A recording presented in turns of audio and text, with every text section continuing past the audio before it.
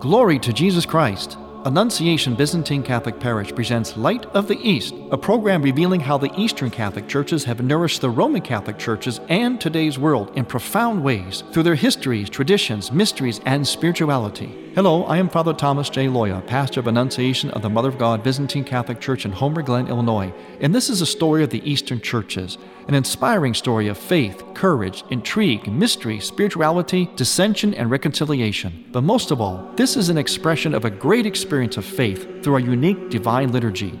Join with me now as we look toward the Light of the East. Light of the East is also supported by Eastern Christian Publications, where you can find the prayers of the Catholic Byzantine Daily Office at ecpubs.com, and by EasternChristianMedia.com, a broadband network for you to learn more about the Eastern Catholic Churches. That's EasternChristianPublications.com. Christ is born. Glorify Him. Welcome to Light of the East. I'm Father Thomas Loya, your host. On this Sunday following the birth, the nativity of our Lord God Jesus Christ in the flesh, the incarnation of the second person in the Trinity, a glorious time of year, the time in which the Prince of Peace comes into the world. But ironically, this is contrasted by death, violence, and bloodshed. The light comes into, you're talking about, we're killed at the same time that we celebrate and observe the miracle of the story in the book of Daniel. I thought it was, once again, another testimony of how timeless the Bible is, how it is our story. Absolutely. And they held on fast to their faith. They did not renounce Jesus Christ. When ISIS terrorists asked them to profess that Muhammad is the true prophet, they said, we've always loved Yeshua, for Jesus, and they went to their death. And Father, it's important for people to realize that the way these terrorists kill these people when they behead them, they use a knife that is just kitchen knife. They don't use a sword to make it painless and a sudden death, but they put them through that torture, that suffering. And these children, really professing Christ, they died. You know, Juliana, it's interesting you give that insight, which is precisely why we're so fortunate to have you on our program, is because when I've seen those pictures on TV, not the actual beheading, but, they show on the news, the terrorist standing there with a knife, yes, that always struck me. I thought to myself, what a small knife. How can they do that to somebody with that small knife? But here you're saying it's purposeful. Yes, it's purposeful, and it is really to put fear in the hearts and minds of the world. And as you see, these terrorist acts have come to the West. There was the beheading in Oklahoma. There were some standoffs and some murders that happened in Sydney, and the list goes on and on. So in a way, they are succeeding in putting fear in the hearts and minds of the world. When we read the famous story of the slaughter of the innocents in Bethlehem, the total, the scholars tell us that the total of that was 14,000. Now compare that to the number of suffering Christians in the Middle East today. What are some of those numbers like? Well, let me give you a little bit of a background about the suffering that Christians throughout the whole region have suffered, have gone through since the rise of Islam. For the last 1,400 years, since the rise of Islam until mid-1800s, the Christians in the Middle East have gone through persecution for every 45 years. And since mid-1800 till today, it's every generation, Father. In Iran, when I fled Iran, in the 1980s, we had about 120,000 Assyrian Christians there. Today, we have only 10,000 left. Everyone has fled Iran. In Iraq, prior to 2003, there were 1.6 million Christians there. And it is important to note that Iraq is the ancestral homeland for Assyrians, also known as Chaldeans and Syriacs. And for these people to be homeless, to be displaced, over 1 million of them today are displaced. There are many who've been beheaded, crucified, poisoned through their nostrils, and, missing. And they do this even to babies, to children, Absolutely. babies, Absolutely. Clergy, priests, everybody.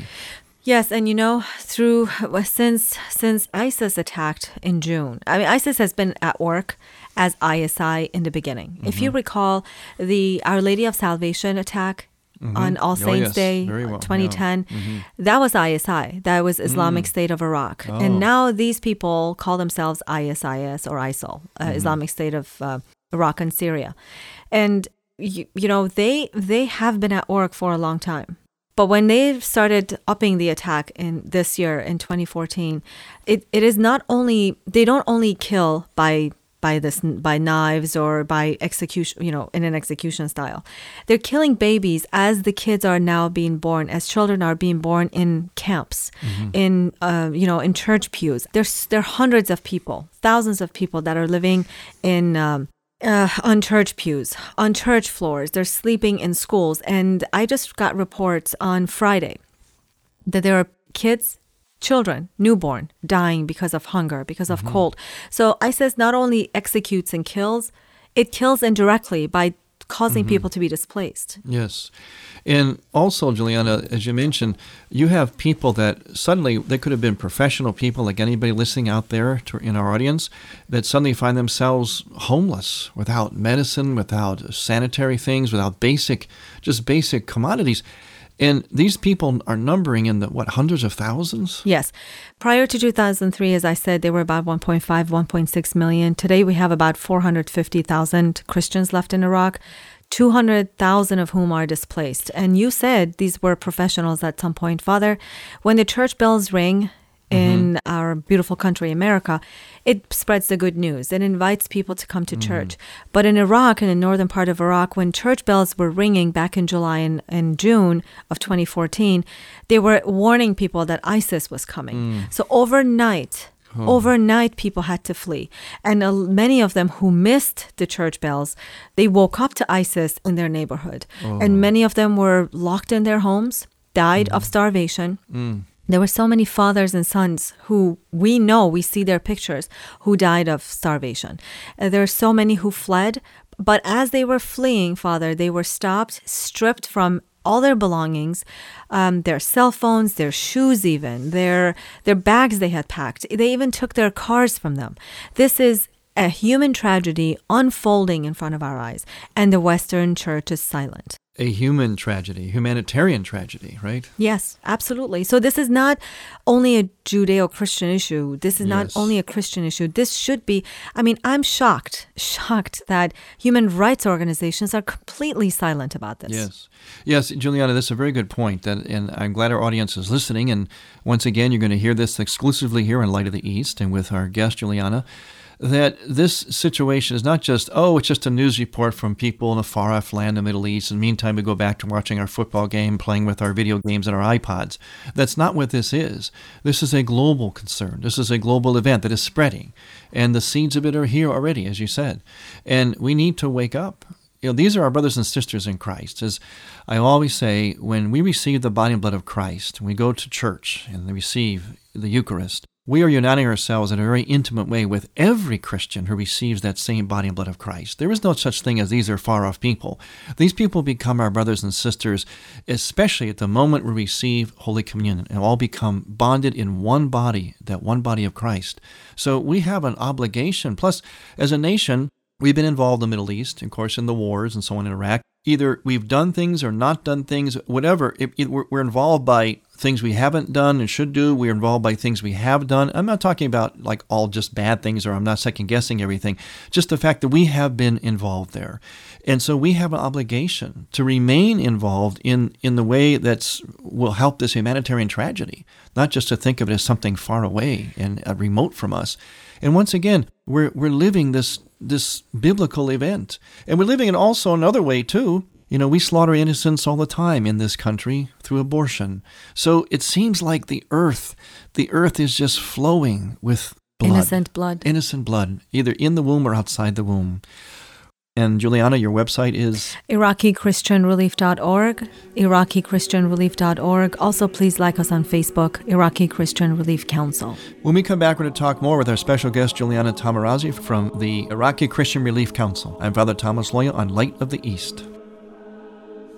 Light of the East mission is Christianity's reunion, and to tell the story of the eastern lung of the Catholic Church, we need your support. In order to keep Light of the East on the air, you can make a donation now by going to ByzantineCatholic.com. That's ByzantineCatholic.com.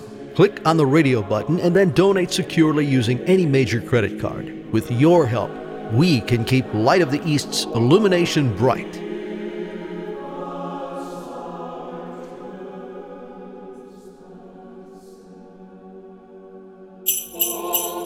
Welcome to a St. Nicholas Minute. What is a saint anyway? Although I was imprisoned for 7 years during a terrible persecution of the Church under the pagan Roman Emperor Diocletian, I'm one of the first saints honored not because I suffered a bloody martyrdom like St. Peter or St. Paul. I was called a saint because people began to say, Nicholas loves Jesus so much that you can see a lot of Jesus in him. And that's what a saint is, someone who wants to become more and more like Jesus, who is the light of the world each and every day of our lives. One day when a class of parochial school students were in church, their pastor asked the assembly of children, "What is a saint?" Then a first-grade girl pointed up to a stained glass image of a saint saying, "Saints are those people who let the light in." And so, as we celebrate the birth of Christ, let your light shine before others that they may see your good works and glorify your Father in heaven. Christ is born. Glorify him. You're listening to Father Thomas Loya on Light of the East.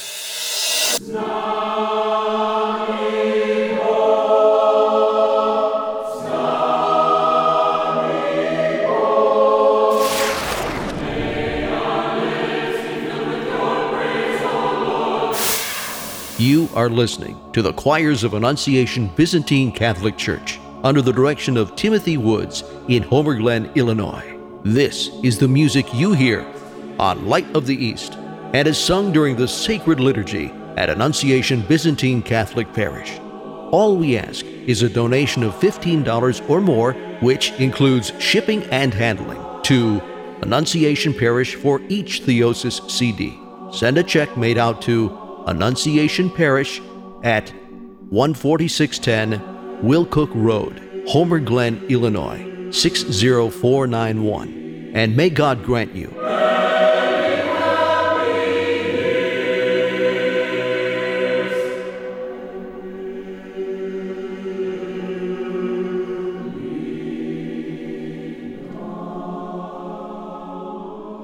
Welcome back to Light of the East. I'm Father Thomas Loya, your host. And once again, Christ is born, glorify him. And I say that with great joy, even though we're talking about something very dark, actually something red in color. We're talking about the shedding of blood. The earth, it seems, is bathed in the blood of innocent people, innocent martyrs. And here to talk about it, someone who knows it firsthand, is Juliana Tamarazzi from the Iraqi Christian Relief Council. And once again, to help them out, we go to their website, IraqiChristianRelief.org, IraqiChristianRelief.org. Juliana, we were talking about the immensity of this human tragedy. And tell us about what your organization has done. How successful is it? How difficult? How challenging? What do you need? It is almost 7 years ago when we began this journey, Father, and you in this very studio gave us the first opportunity to really spread the word about the persecution. We have been doing this work for 7 years, and we are a 501c3 organization, so all the donations are tax deductible. We send the money for food, shelter, medicine, clean water. Each food parcel feeds a family of 4 to 5 for about 2 weeks. And a lot of things that are packed in these food parcels are dried food, so all they have to do is to add some water to it, and they are able to consume them. Father, the tragedy is so big, it's so monumental that what we do is, it seems like it's never enough. That's why we constantly appeal to you and others to give us these opportunities to talk about the situation. We have been supporting Sisters of St. Catherine of Siena in the northern part of Iraq. They are displaced themselves from a town called Garakush. We have helped the Assyrian Aid Society of Iraq. We have helped the Assyrian Church of the East Relief Organization and other Catholic organizations on the ground in Iraq. In fact, just about 3 weeks ago or so, we sent another $25,000 to the nuns that I just talked about. And they let us know there is finally some good news that is attached to this money that has reached them, which is good. We talk always about the devastation, but when we hear some good news, it is really uplifting and encouraging for us. So I bring this plea forward. I ask your listeners to become disciples of Christ during this time of Christmas season, to please give to those who are voiceless. I am the voice for those who don't have a voice, that they can come on this radio, use this platform, and talk to you. I'm bringing their faces, I'm bringing their names to you. When we send the aid, what we receive back is not only a report of what has been purchased, but also names and a lot of pictures and videos of people receiving this aid. So it's critical when your listeners to give to organizations that don't have a lot of overhead costs, that know exactly who is being helped on the ground, and we do just that. Juliana, how is it that these people are able to do this work? Does ISIS know about it? Are they in danger? Is ISIS coming after these people? How can they do this kind of work? Thank you. Very poignant question. The aid that we send goes to Erbil and Duhok. There are these two large towns in the northern part of Iraq that is fairly safe. Erbil was going to fall, but the airstrike stopped that. So the airstrike stopped the approach of ISIS to city of Erbil. So a lot of these people that have fled the smaller towns, or Mosul, for example, and Mosul, by the way, was Nineveh. Yes. And Jonah was buried in Nineveh, in Mosul, whose tomb was destroyed in July of 2014. But when we send the money, we send it to the bank in Duhok or Erbil, and these organizations collect the money from those banks in those cities. And these people are living in schools, in churches, and in camps, and in community centers, and they go out there. And what the beauty of what we do is when big organizations come in and help, for example, there's so much bureaucracy attached to large organizations when they distribute aid. But because we're working with smaller organizations and they know families, we give to everybody. Even those people who are living in homes, 5-6 families, Father, live in 1 or 2 rooms, and they're not in a community center per se. When large organizations come in and help, there were 70 families that I know of that were not helped for 2 months. And as soon as we learned, we sent them the aid. These 70 families had not been helped because the large organization said, as long as you don't live in these community centers, you're not going to be helped. So what people those displaced people were doing were they were taking food and blankets of their own, and they were sharing it with these other family members, 70 families. So, it's just, the situation is so monumental. And for me, as the child of Nineveh, this is a tragedy, not only a religious tragedy, it's a national tragedy, because we're about 4 million of us left that still speak Aramaic, but we're on the verge of extinction. We're being ethnically cleansed as Assyrians, also known as Chaldeans and Syriacs. We're being cleansed religiously, and when we come to the West, we lose ourselves through assimilation. Can you compare, as I'm listening to you speak, your experience growing up, as you mentioned, about the persecution every 45 years, now even more often, and so on. That's something we don't know about. That's totally, as they say today, not on our radar screen here in America, especially young people growing up. Can you contrast the perspectives between young people or people in America with your people? I mean, what must this do to your perspective on life? How do you live this? How do you survive this? How do you deal with this? What does it do to you? How does it change your perspective? How does it influence how you see things? That's a painful question you just asked, because you just put your finger on a very deep wound, national wound for us. I'll speak on my own family tragedy that happened in my family back in World War I, during World War I, and also what I see today. My great-grandfather died in a camp because of the Turkish and Kurdish assault against the Christians in the Middle East during World War I. Many of your listeners have heard of the Armenian genocide. But the Assyrians were also killed. 2/3 of my nation was slaughtered during World War I, and really no one talks about it. My great-grandmother was raped and killed by Kurds. Her 2 daughters were raped and killed by Kurds. So for us as a family, it becomes a part of our DNA. We've seen so much bloodshed and slaughter, and we've always been on the run, Father. Father, myself personally, I love genealogy, but I don't have too many heirlooms to hold on to, because my great-grandparents fled Iran, they went to Russia. From Russia, they fled back to Iran because Stalin was doing his ethnic cleansing. And then I fled Iran. So we've been on the run constantly. And as far as Christians of Iraq are concerned, they've been persecuted, as I just talked about, every generation now since mid-1800s. So, when the lights go off, when the dust settles, when the media doesn't talk about these beheadings anymore, what is left behind is the trauma that is embedded in these families. They start not trusting their government, Iraqi government. They're very distrustful of the Kurdish government. They don't trust their neighbors. They've told me, we don't trust the neighbors anymore. We don't know who to trust. We don't know who's our friend. They say when Americans and Europeans come to these camps, they come in with their big folders.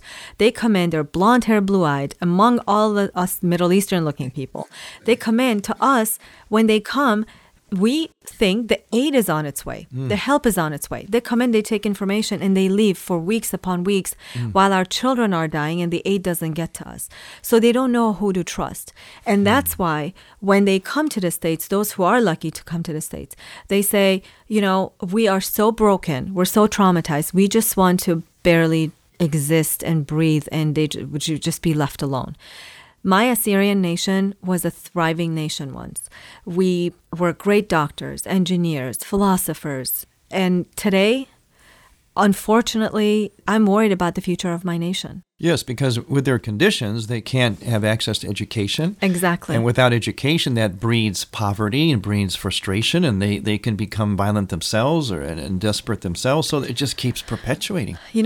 I'll tell you, the one thing that stops them from becoming violent is Jesus Christ. Yes. Their faith in Christianity does not allow them to strap themselves with a vest filled with bombs to detonate themselves. In fact, somebody told me once, they said, if your men would strap themselves with bombs and would detonate themselves and kill innocent lives, they would get attention like the Palestinian terrorists do. But we don't do that. Yes. Instead, we become introvert, and this trauma, we just try to live as well as we can, but it's the faith. It's the faith that keeps us going. And during these tough times, when I talk to the people on the ground, Father, believe me when I tell you, the first thing they say when I say, how are you? Which is a ridiculous question to ask. But, for sentiment, how are you? They say, thanks be to God. They always thank the Lord. The first thing that comes out of their mouth. And these are our modern day martyrs. Again, you may wonder why we talk about such a dark and actually blood red subject during this Christmas season, this season filled with joy, because that's what it's all about. What you're hearing is what it's all about. Remember, Christ, the light of the world, came into the darkness so that we would have hope. And this is what Juliana is saying her people cling on to, the hope that can only come because Christ came. This is Christmas. This is what this whole event is all about. All the decorations, all the gift giving, all the food and all the baking and all the celebration, it's not just for its own sake. It's for the fact that we can cling to a hope, to the Prince of Peace, no matter what. And if there's any example on earth of Christmas, it's the people that Juliana represent. Those people of Iraq, Syria, these regions where the Christians are being persecuted, and yet they still greet you by saying, thanks be to God. This is what Christmas is, and this is our message here today on Light of the East. And Juliana, thank you for bringing this message of the true Christmas to all of us here at Light of the East. God bless you and all your people, and we pray for you, and we'll do whatever we can on Light of the East for your people. Again, it's IraqiChristianRelief.org. If they help her out, IraqiChristianRelief.org. I am Father Thomas Loya on Light of the East. Christ is born. Light of the East is produced by ADC Media.